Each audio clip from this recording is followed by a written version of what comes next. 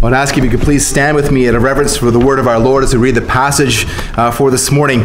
Once again, it's Exodus chapter 20. Again, we're focusing in this message on verse 12, but I'm going to read Exodus 20, verses 1 to 17, just to remind you of all the commandments.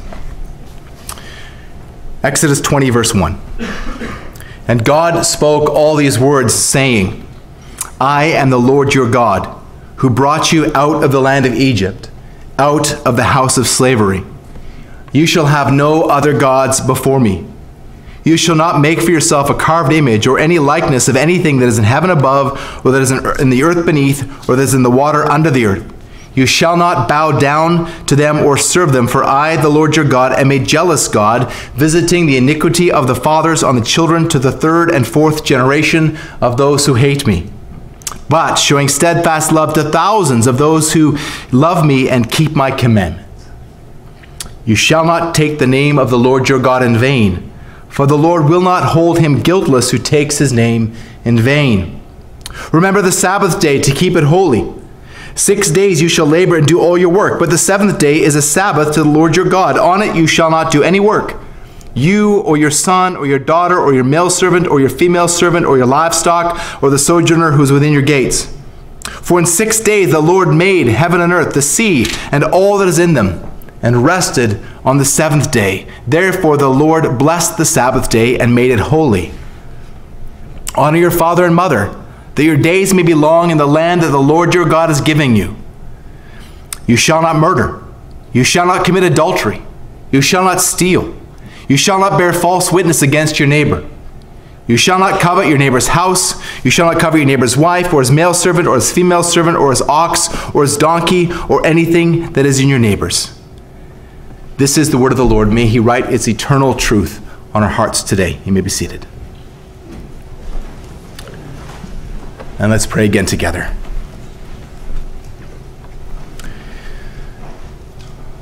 Heavenly Father, as we approach your holy word, Lord, as we see your moral law, your eternal will for your people, as a reflection of your moral character, we pray, Father, that you would enable us to see with spiritual eyes what is required in this commandment. Lord, help us to repent of our failure to obey you in every sphere of life. Lord, we pray that you would grant us forgiveness. And Lord, as you promise, you would not only forgive us, but Lord, you will also cleanse us from all unrighteousness. Lord, help us to be a people who are marked by repentance, yes, but also by obedience and growth in the same. Lord, help us to be a submissive people. Lord, help us to honor those who are in authority. For in this we declare our faith in you, our trust in your sovereignty, and our hope for eternity in Jesus Christ, in whose name we pray. Amen.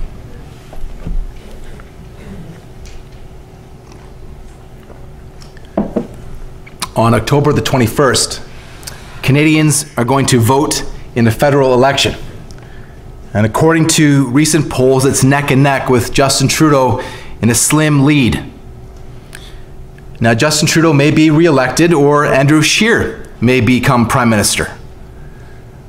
But if Scheer does happen to win, he's going to take the Bible in his hands and he's going to swear to uphold the responsibilities of the office of Prime Minister, just as Justin Trudeau did 5 years ago.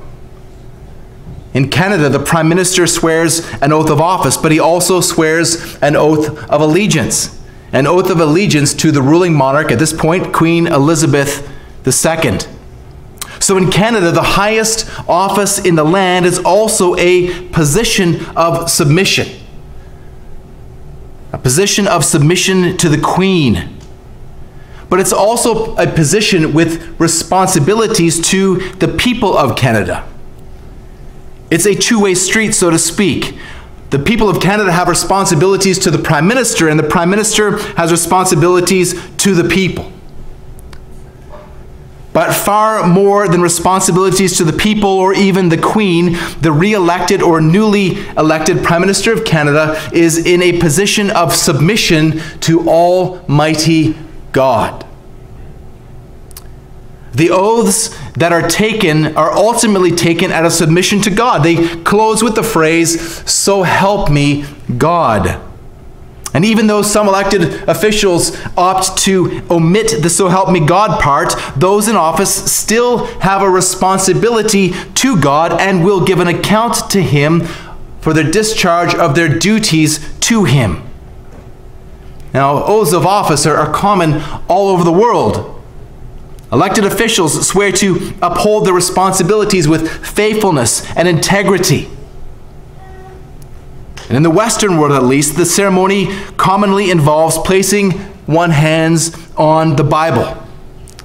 However, this past week, as reported in the Washington Post and discussed by Albert Mohler on The Briefing, newly elected St. Louis City Councilor Kelly Dunaway opted to forego swearing on the Bible and chose instead to place her hands and swear on Dr. Seuss's book, "Oh, the Places You Will Go." You can't make this stuff up. The book famously declares, you have brains in your head, you have feet in your shoes, you can steer yourself any direction you choose. And you know what you know, and you are the one who will decide where you go.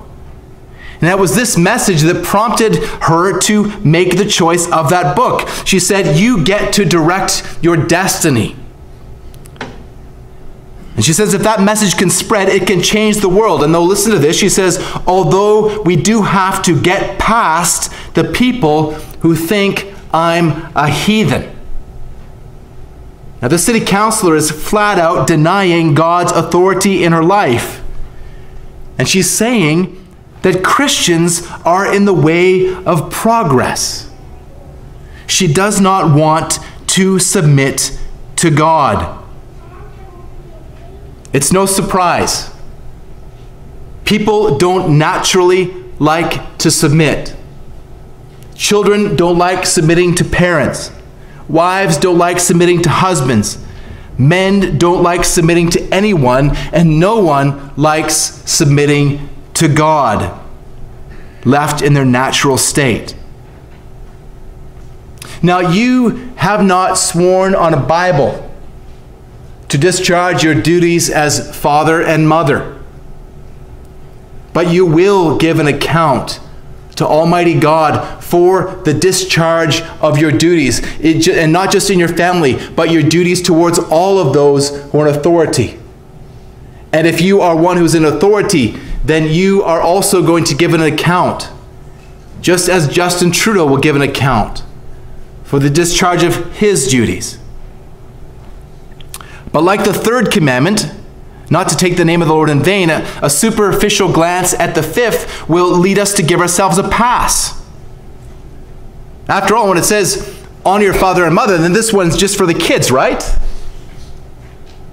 So adults, can you tune out or go down early to get a jump start on the snacks? Of course not. This commandment is addressed to all of us. Rebellion comes naturally to us because we are all children of our first parents. Adam and Eve disobeyed God in the garden, and people have been disobeying ever since. And disobedience starts in the home. It doesn't take very long for children to display their sinful nature as they begin to exert their will over and against that of their parents. But parents can either reinforce that rebellion or instead teach their children submission. And by failing to teach their parents submission, parents are teaching their children rebellion to authority in general. But by actively teaching their children submission, parents are actually teaching their children to submit. When you teach your children to submit to mom and dad, you're teaching your children to submit to authority in general.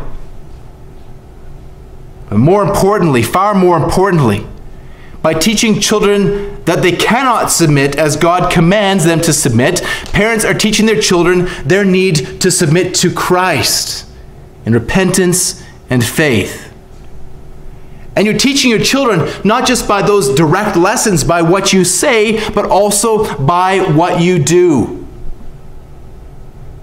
Children are also watching your submission to authority or lack thereof. How do you think your children are going to respond to their boss if they hear you bad-mouthing your boss? As a teacher, I saw this time and again. My most disobedient students came from homes where proper parental authority was not being exercised. And it was most often a single parent who was struggling to meet the needs of the children, trying to obey them as single parents in a way that they were never designed to do. It's not rocket surgery, nor is it brain science. If children do not honor their parents, all other earthly authorities will collapse. We see clear evidence of this in homes where children aren't required to obey their parents and in communities where fathers are absent. As Edward Fisher wrote in The Marrow of Modern Divinity, the government of fathers is the first and most ancient of all others. And because the society of father and mother is that from whom all other societies do come. And so the fifth commandment is about submission to authority out of submission to God. But it's more than just submission, it's about honor. The commandment says, honor your father and mother. And the word that's translated honor there is the same word as for weighty or glory.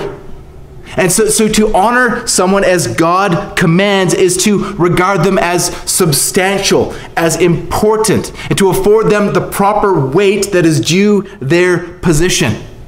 And it's not just about honoring parents, but honoring all of those who are in authority. Listen to question 118 of Hercules Collins' Orthodox Catechism.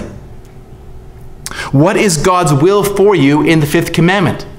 Answer, that I honor, love, and be loyal to my father and mother and all those who are in authority over me, that I obey and submit to them as is proper when they correct and punish me, and also that I be patient with their failings, for through them God chooses to rule us.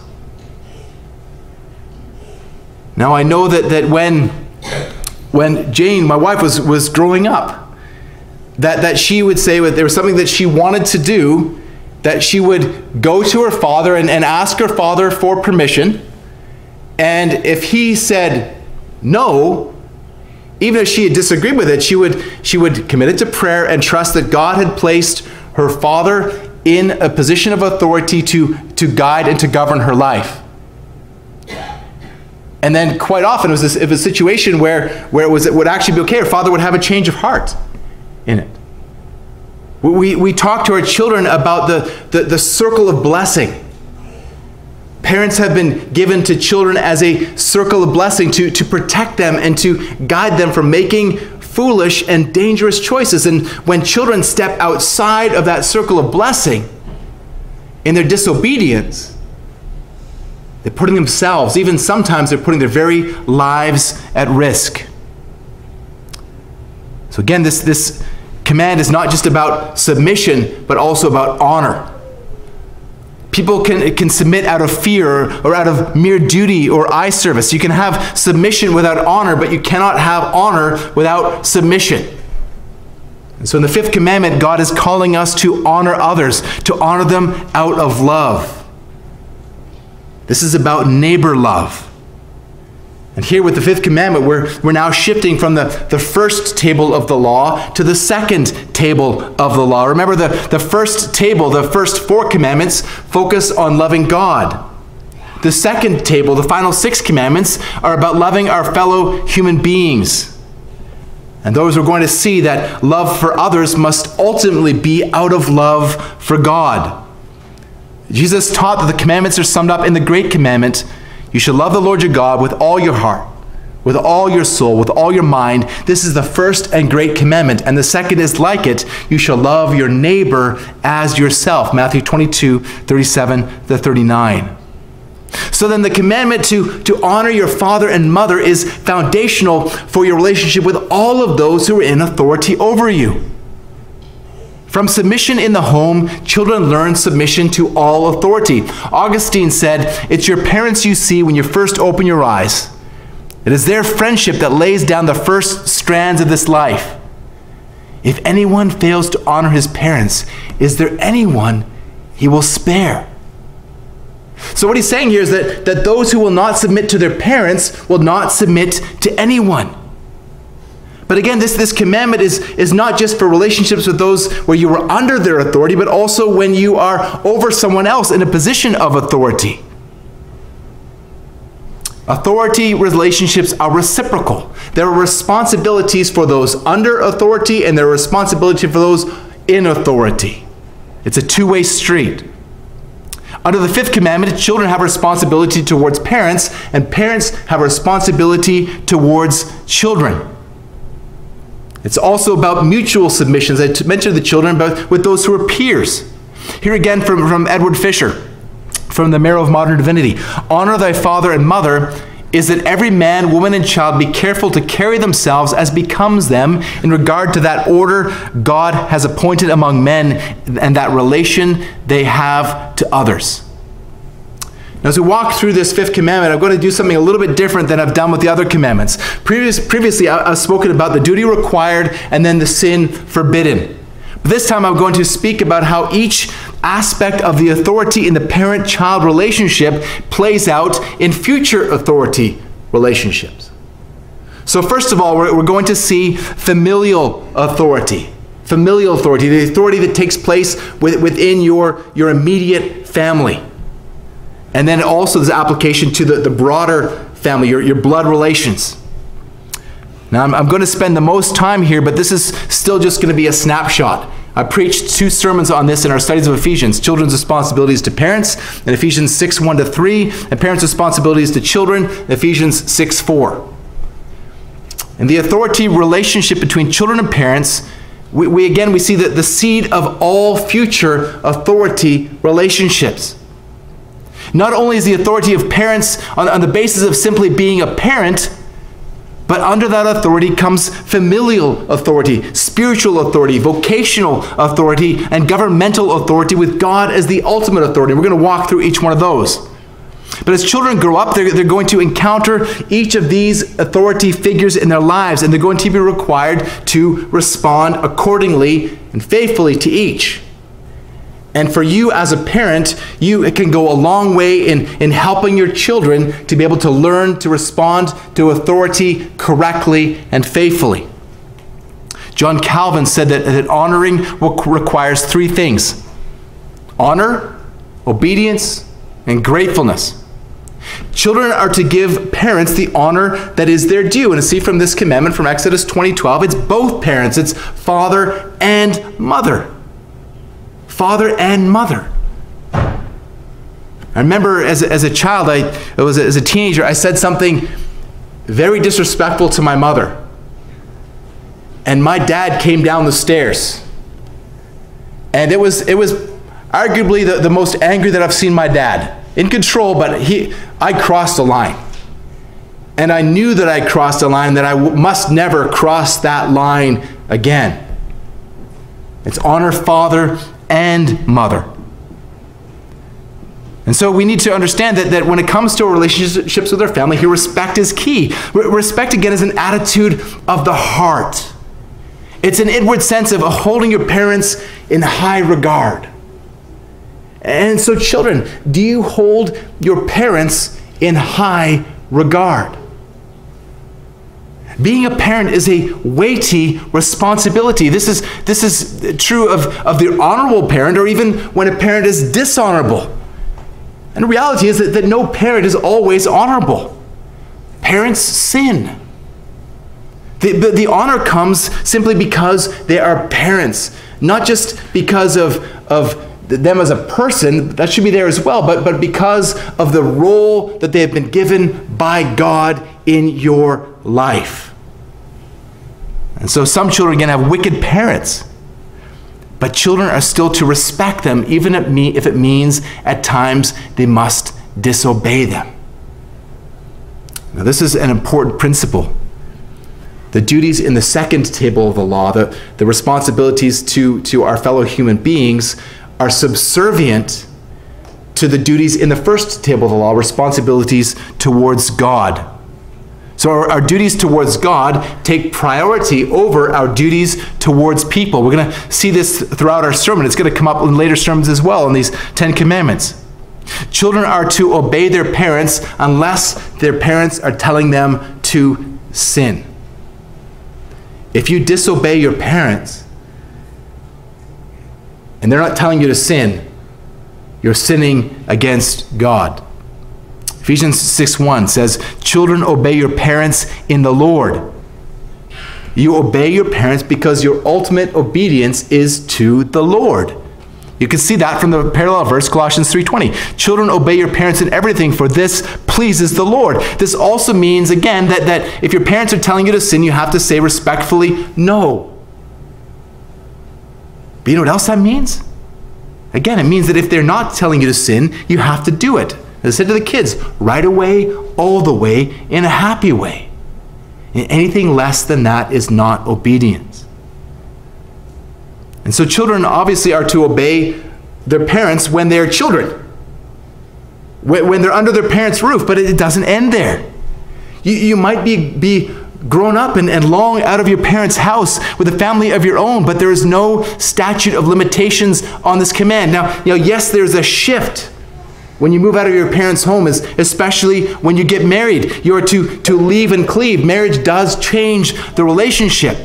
But whenever possible, you are still to seek to obey your parents, and you are always to honor them. Likewise, you are to show them gratitude. Always be thankful for your parents.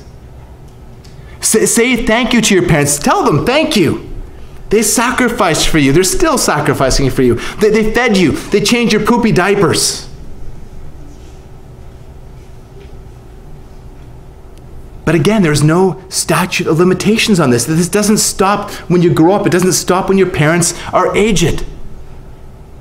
Out of that honor and obedience and gratitude, you're also to provide for your parents. When Paul says in 1 Timothy 5:8 that anyone who does not provide for his relatives, especially those of his household, the context reveals that he is talking not primarily about a wife and children, he's talking about aged parents.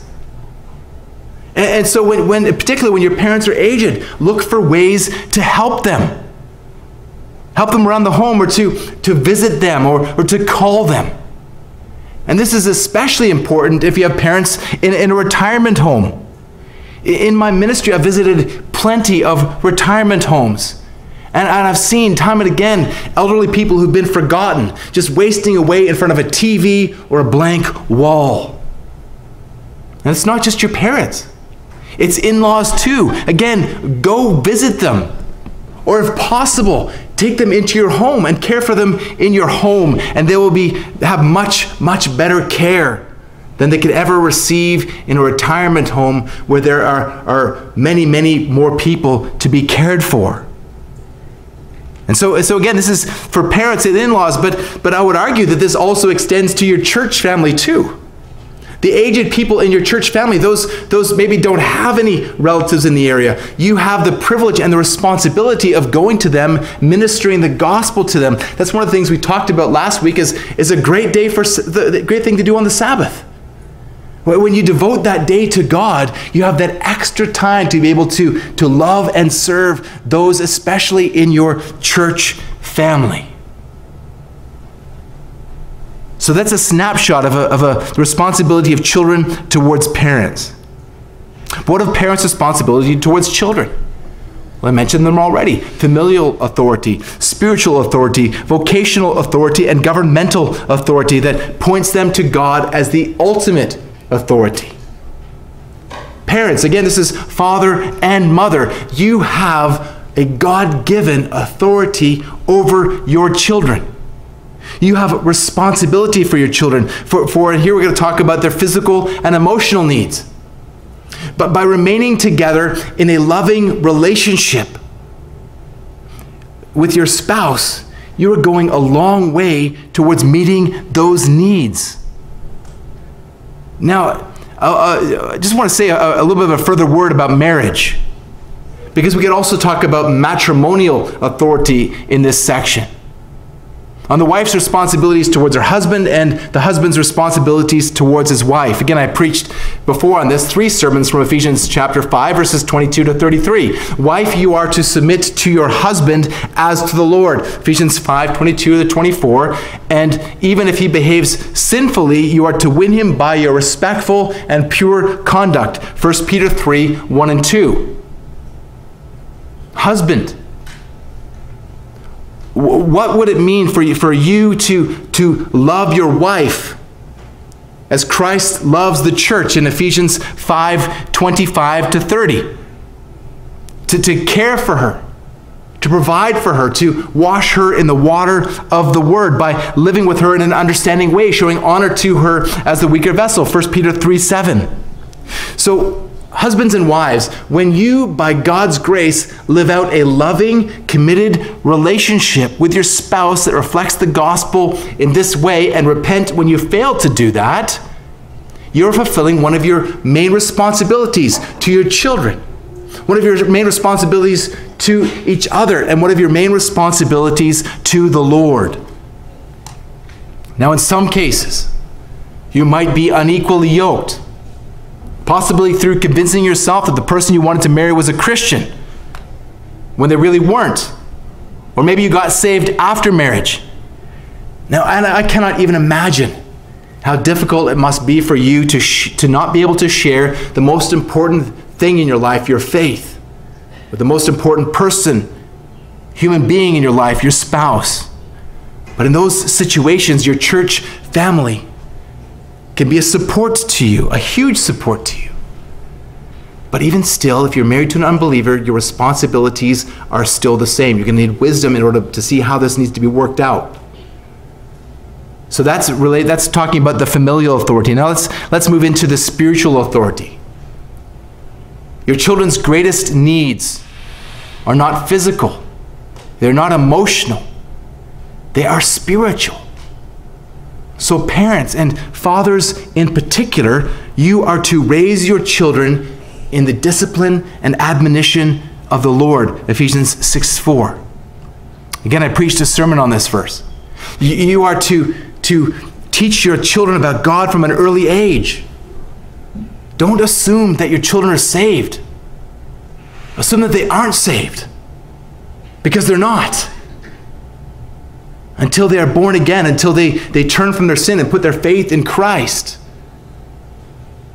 Until they begin to, you won't know that they're saved until they begin to really show fruit that's in keeping with the fruit of the Spirit. But if they profess faith in Christ, continue to talk to your children about their sin. Continue to talk to them about their need for Christ. They need the gospel every day, every bit as much as you do. Teach your children diligently and intentionally about God and His attributes as part of your regular daily conversation. Yes, we should have regular devotional times with our families, but this isn't just for that set time in the morning or evening. This is meant to be all the time. Deuteronomy 6, verse 7.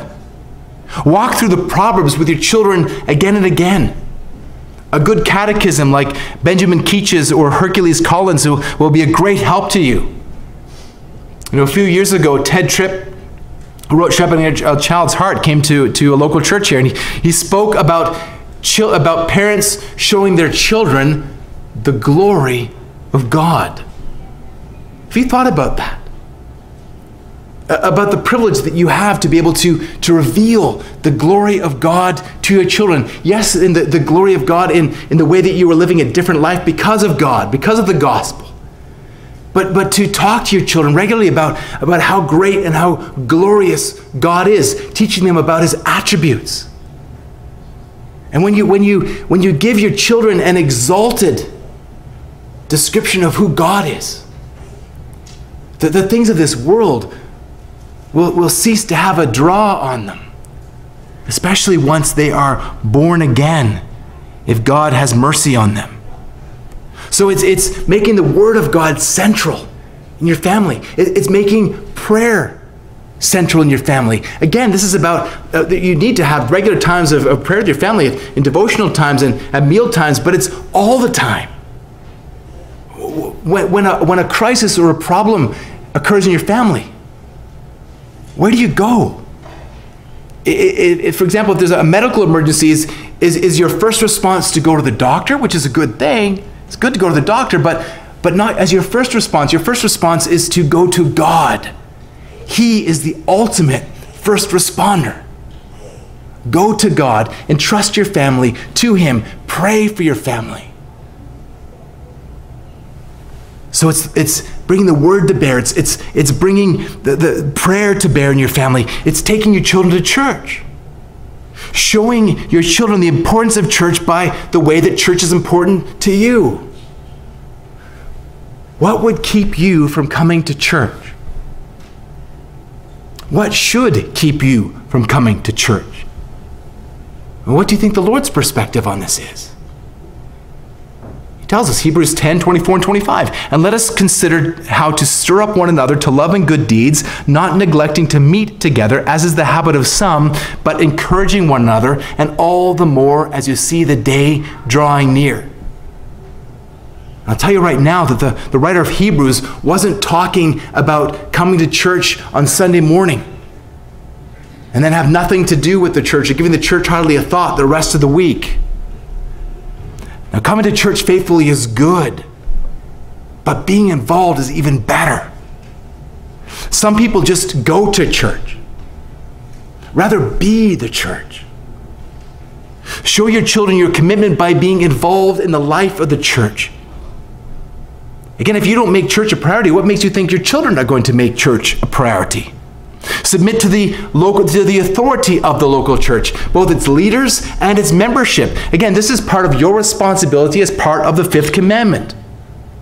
But by living this out in the home, not only are you being obedient to the Lord, but you're also teaching your children to do the same. Paul refers to himself as the spiritual father of the Corinthians in 1 Corinthians 4:15. He refers to the ministry of the apostles as nursing mothers in 1 Thessalonians 2:7. And just like a father with children in 1 Thessalonians 2:13.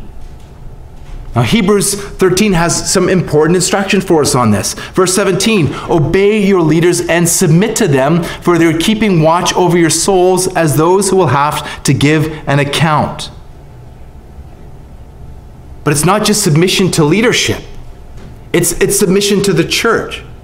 Ephesians 5:21, submitting to one another out of reverence for Christ. Mutual submission, again, as peers, is part of the fifth commandment. In Philippians 2:3 and 4, Paul tells us, do nothing from selfish ambition or conceit, but in humility count others more significant than yourselves. Let each of you not look only on his own interests, but also in the interests of others. And then though Paul then lifts up the example of Christ. Although he had equality with God, he denied his position and he submitted himself even to the point of death on the cross. Again, there's a lot more that could be said on this. Also in Hebrews 13, we have Hebrews 13:7. Remember your leaders, those who spoke to you the word of God. Consider the outcome of their way of life and imitate your faith. Your pastors are a gift to you. Now, there are times that your pastors are going to fail you. There are times that your pastors are even going to sin against you.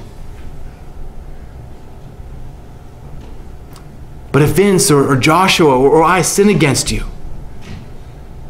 please come to us and talk to us about it. Give us an opportunity to repent and to seek forgiveness. Doing this, remembering that you also are a sinner, that we are all sinners. Remembering also that you need to pray for us. Pray for us, not just in those times, but pray for us all the time. Pray for us regularly. We covet your prayers. So show your children your commitment by committing to work through offenses, whether it's by the pastor or by someone else in the church.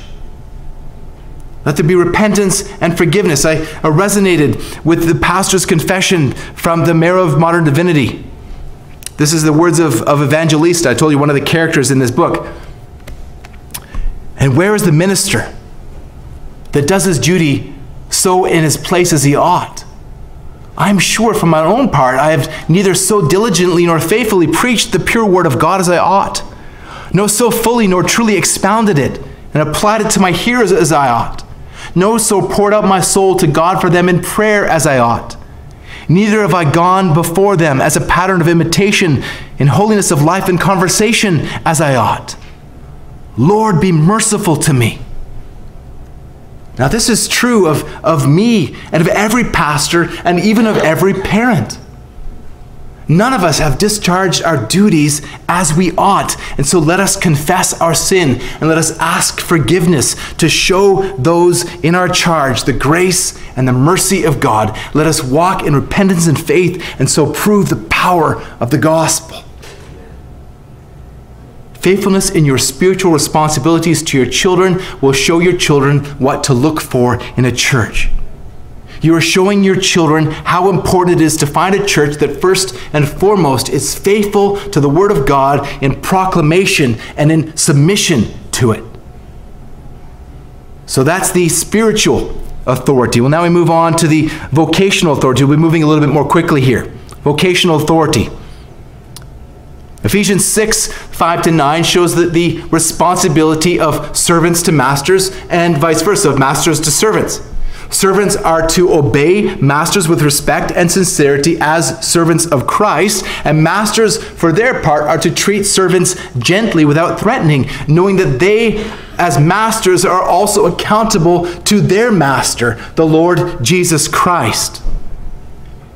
Now, of course, and thankfully, we don't have the institution of slavery in this country as it took place in the ancient Near East.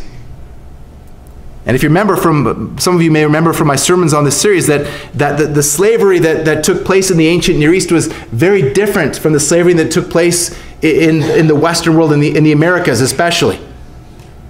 Where that slavery was racist, and it was referred to in the scripture, that type of slavery is referred to as man-stealing, which was punishable by death.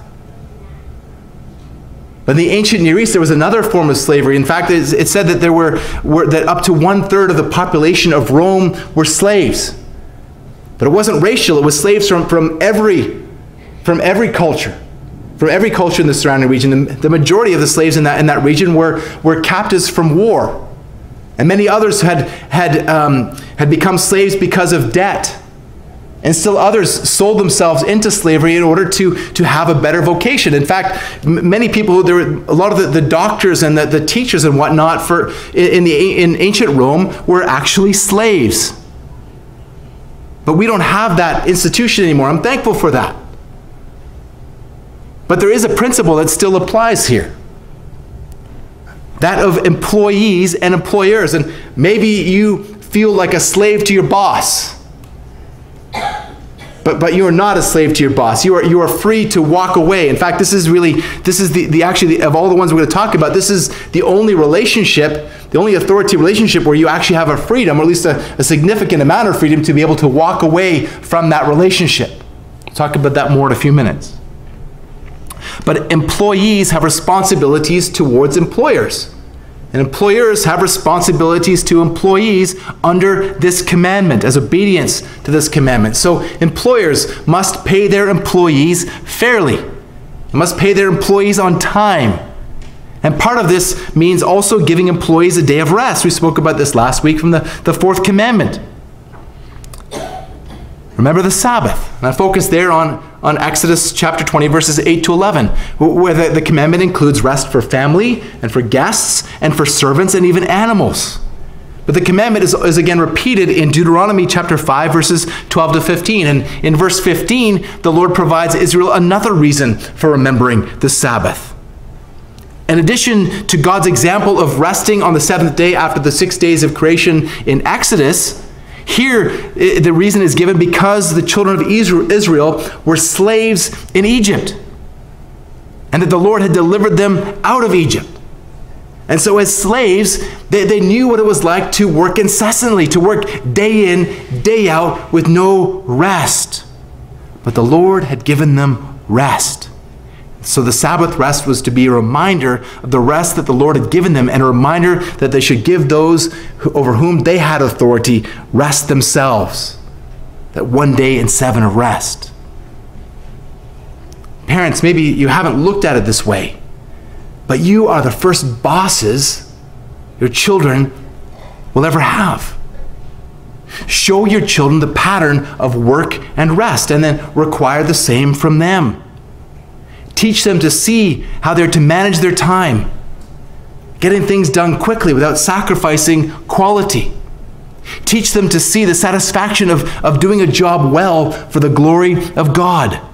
And in so doing, you are training your children what it means to fulfill your vocation, your calling faithfully by walking in obedience to the Lord as part of the 5th commandment. Again, we talked about diligence in work as part of the 4th commandment, but you're also, when you're diligent in your work, you're also obeying the 5th commandment. By doing this as parents, teaching them this as parents, you're teaching your children diligent. You are teaching and training your children how to honor their future bosses. Now, this principle of honoring those in vocational authority is echoed in 1 Peter chapter 2, verses 18 to 25. I'd ask if you please turn with me there for a moment to 1 Peter chapter 2, verses 18 to 25. Now, the context of 1 Peter, and this part of 1 Peter is suffering for doing righteousness, suffering unjustly while you're doing the right thing.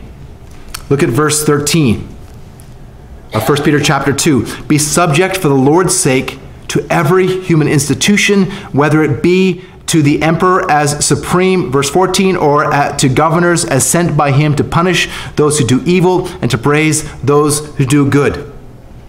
So honor the emperor. Honor Caesar. Do you know who Peter was likely talking about here? Emperor Nero. Emperor Nero, the one who was responsible for killing so many Christians, the one who was likely responsible for the death of Peter himself. And here he's telling the Christians to honor the emperor. And he says it again at the end of verse 17. Honor the emperor. Honor the emperor. And this is similar to this is a parallel to what we're talking about with honoring your employer. Look at verse 18. It's the same context. Servants, be subject to your masters with all respect, not only to the good and gentle, but also to the unjust. Also the unjust. And then in verse 21, for to this you have been called, because Christ has also suffered for you, leaving you an example so that you might follow in his steps. So to see what Peter is saying here, he says, you are called to follow Christ's example in suffering unjustly in these authority relationships. First here to Nero, is going to talk, the 1 Peter 3 is the same context about unjust husbands, but here with unjust bosses. Unjust bosses. So you are called to follow Christ's example, suffering unjustly in relationships, even with your boss, because Christ was treated unjustly. And so you display the gospel by your attitude towards your boss. Obey your boss unless you're being told to sin. Again, your obedience to the first 4 commandments trumps your obedience to the final 6 commandments. And in context here, to the 5th commandment. Out of all of the relationships that we're looking at this morning, again, this is the only relationship that it's possible to walk away from. Now, servants in that culture, slaves, did not have the opportunity or the option of quitting. But you do. Now, I'm not saying here that you should easily quit your job when things get hard. Ask yourself, have I done all that I can to work out this difficult situation? Have I done all that I can to display the gospel? If you can answer yes to those things, then you are free to walk away. Again, this is part of your responsibility under the fifth commandment, your responsibility to your boss. But it's also part of your responsibility to your children and ultimately your responsibility to the Lord. So that's vocational authority. Now let's look at governmental authority. This is the final human authority we're going to consider this morning. There's a parental element of authority here as well. David refers even to the wicked Saul as his father in 1 Samuel 24:11. Parents, you are your children's first boss, and you are your children's first governing authority. Again, you are teaching your children what it means to obey the governing authority by the way you submit to the government, and by as well as in your instruction, as well as by your example. Your responsibilities towards the government are clear. Just unless you flip back, hopefully you're there in 2 Peter. Again, look at verses 13 and 14. Be subject to every human institution. The emperor, to Nero. To Nero. It's not just submit to him, but honor him as part of your obedience to the fifth commandment. Now, if Peter called the church to honor Nero, certainly we are able to honor Justin Trudeau. The Prime Minister of Canada is called the Right Honorable Justin Trudeau. This is a title that he will bear for life. He will be called the Right Honorable for the rest of his life. Even if he is not elected in the next election, he'll still be called the Right Honorable Justin Trudeau. Now, you might not agree with all of his policies or with his character, but you have to respect the office. You have to respect the office. This is an illustration that I've used before, but in the movie MacArthur, it's not about John MacArthur, but about General Douglas MacArthur. There's a scene in which the U.S. President, Harry Truman, goes to Korea to check up on MacArthur because MacArthur, it seems, has gone rogue. And MacArthur is failing to be accountable to the president.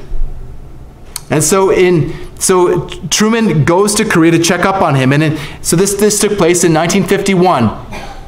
And Air Force One went to Korea to meet MacArthur.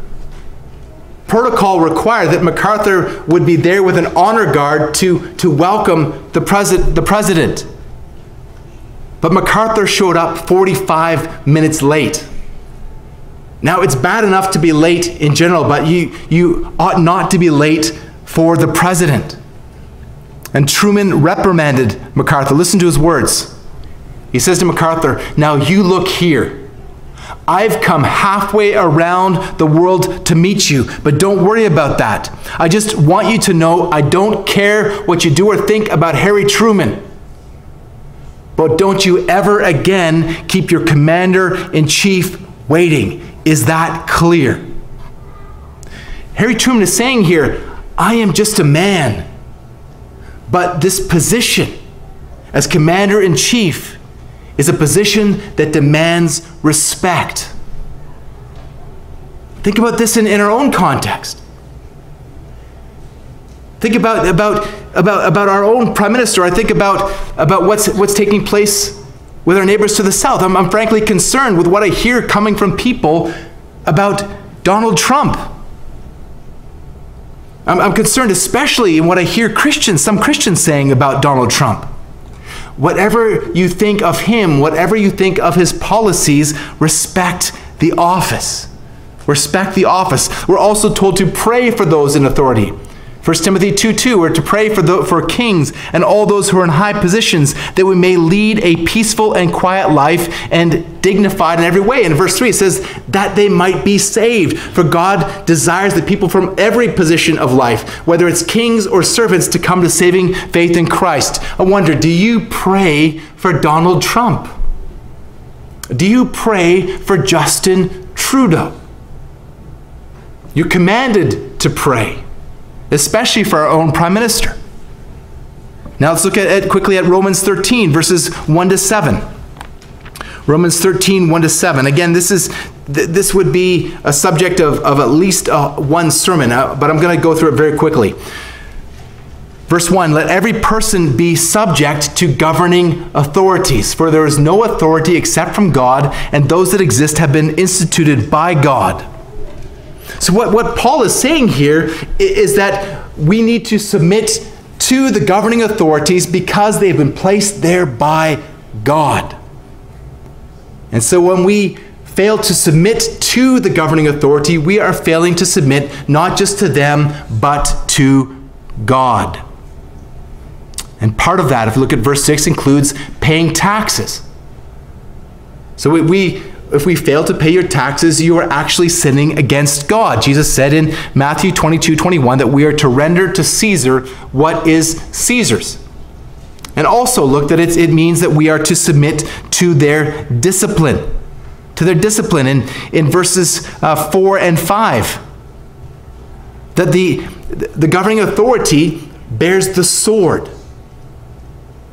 Now in times past, especially when we look back at ancient Israel, to whom this commandment was first given, the capital punishment was in place.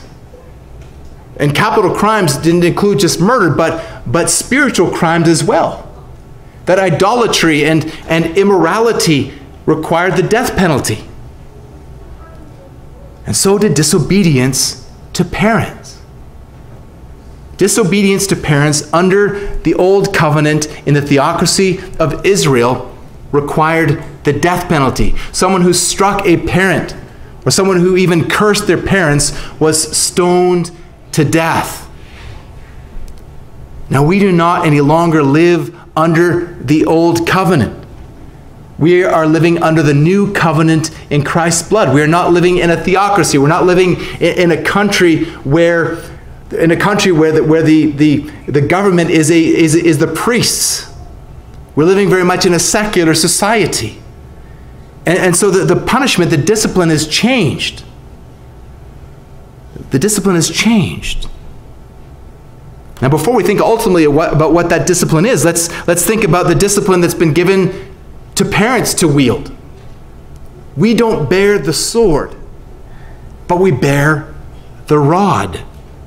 We bear the rod. All through Proverbs, where we're told about how parents are given the rod to discipline their children.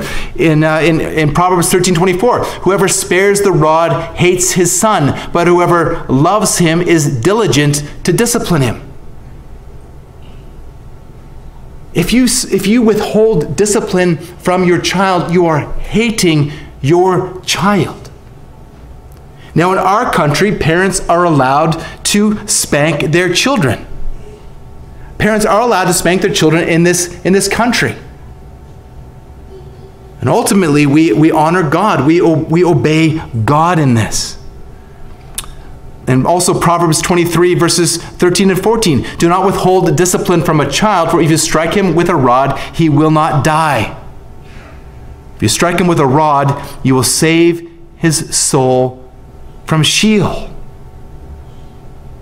So we might think and say, wow, we look at that under the old covenant and we see that the disobedience to parents required the death penalty. But when we think about under the new covenant, this is not a relaxing of the punishment. This is an eternalizing of the punishment. It's not just talking about physical death, but spiritual death. And so a parent who properly disciplines their child is actually a means of grace in that child's life, helping them to come under authority and to know that they are under authority. And you see this even if you turn back to Exodus chapter 20. If we think about the reason for obedience that's given here in the second half of the verse. Verse 12. So honor your father and your mother, that your days may be long in the land that the Lord your God is giving you. So there's one sense in which a disobedient child could cut their life short by being executed.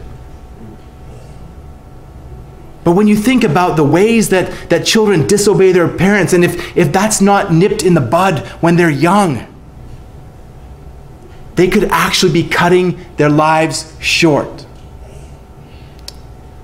When Jane's eldest brother and sister were in the yard in Southern California, there was a rattlesnake on the path right near their children, right near Jane's eldest brother and sister.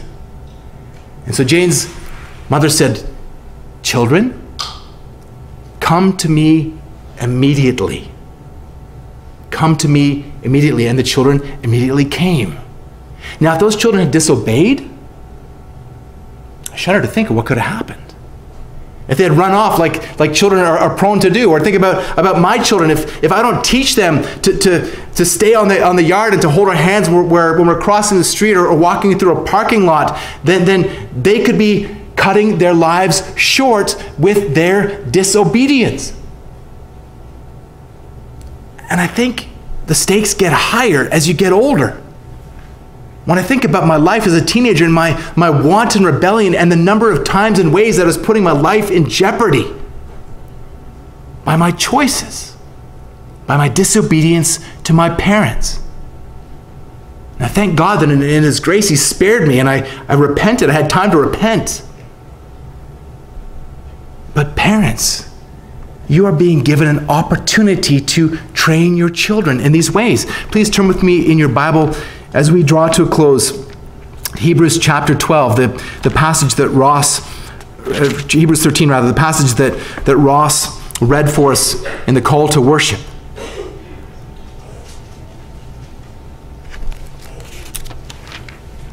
Sorry, Hebrews 12. Here the example is given of Christ in obedience to His heavenly Father, submitting and letting everything go because of the weight of glory that was held before Him. But then we see in the following portion here, we're given parents. We're given parents as a blessing to be able to honor and to serve them and to be able to obey them. And fathers, we're told, are given as disciplinarians, that they love us they discipline us out of love. And in this, they're showing forth the example of God as our Father. Listen to Hebrews 12, verse 9. Besides this, we have earthly fathers who disciplined us, and we respected them. Shall we not much more be subject to the Father of spirits and live? For they disciplined us for a short time, as it seemed best to them, but He disciplines us for our good, that we may share in His holiness. For the moment, all discipline seems painful rather than pleasant, but later it yields the peaceable fruit of righteousness to those who have been trained by it. So parents, you are proclaiming the fatherhood of God in the way that you train your children. We have the glorious privilege of calling God our Father in heaven. You can call God your Father because Jesus Christ, in all of His life, submitted to His heavenly Father. And because there was a time that Jesus did not call His heavenly Father, Father. Every time that Jesus prayed in the Gospels, He began His prayers, Father. Every time except for once. The only time Jesus did not address God as Father in the Gospels is when He cried out, my God, why have you forsaken me?" You are able to call God Father because there was a time that Jesus Christ didn't. Because the Father poured out His just and holy wrath on his Son in your place. Jesus obeyed his heavenly Father perfectly. He didn't just obey his earthly parents. Talk about an example. He knew the sin of Mary and Joseph's hearts, but he fully obeyed them. But he fully obeyed them out of love for his Father in heaven, and that obedience came even to the point of death on a cross. So you are able to call God Father because of the obedience of Christ and because of the punishment that he received for your disobedience. But if you are here this morning as an unbeliever, someone who is disobedient to all kinds of authority and ultimately disobedient to God, and disobedient to his call to repent and turn from your sins, then you will receive a punishment much greater than the disobedience of a cursing son in the Old Testament. You receive a punishment that is eternal separation from God the Father, God the Son, and God the Holy Spirit.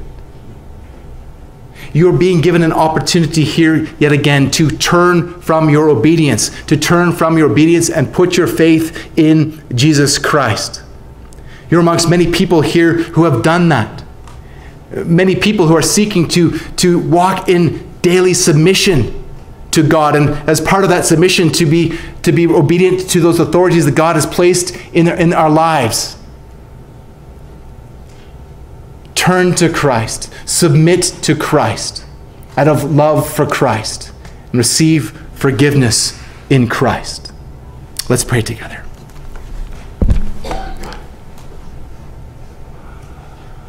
Heavenly Father, we praise you for this great gospel. Lord, as we see the depth of this commandment, as you've seen so far in each one of the commandments, Lord, we realize that we fall woefully short of what you are commanding us to do. Lord, that even though we have been given new hearts that now seek to obey you and seek to obey the proper authorities, Lord, we still fail. Lord, I pray that you would help us to turn to you in repentance and faith. Lord, we pray that you would work in us that which is well-pleasing in your sight, that you would help us, Lord, to grow into our obedience of every institution that you have placed over us for your glory as we seek to reflect the gospel. I pray this in Jesus' name. Amen.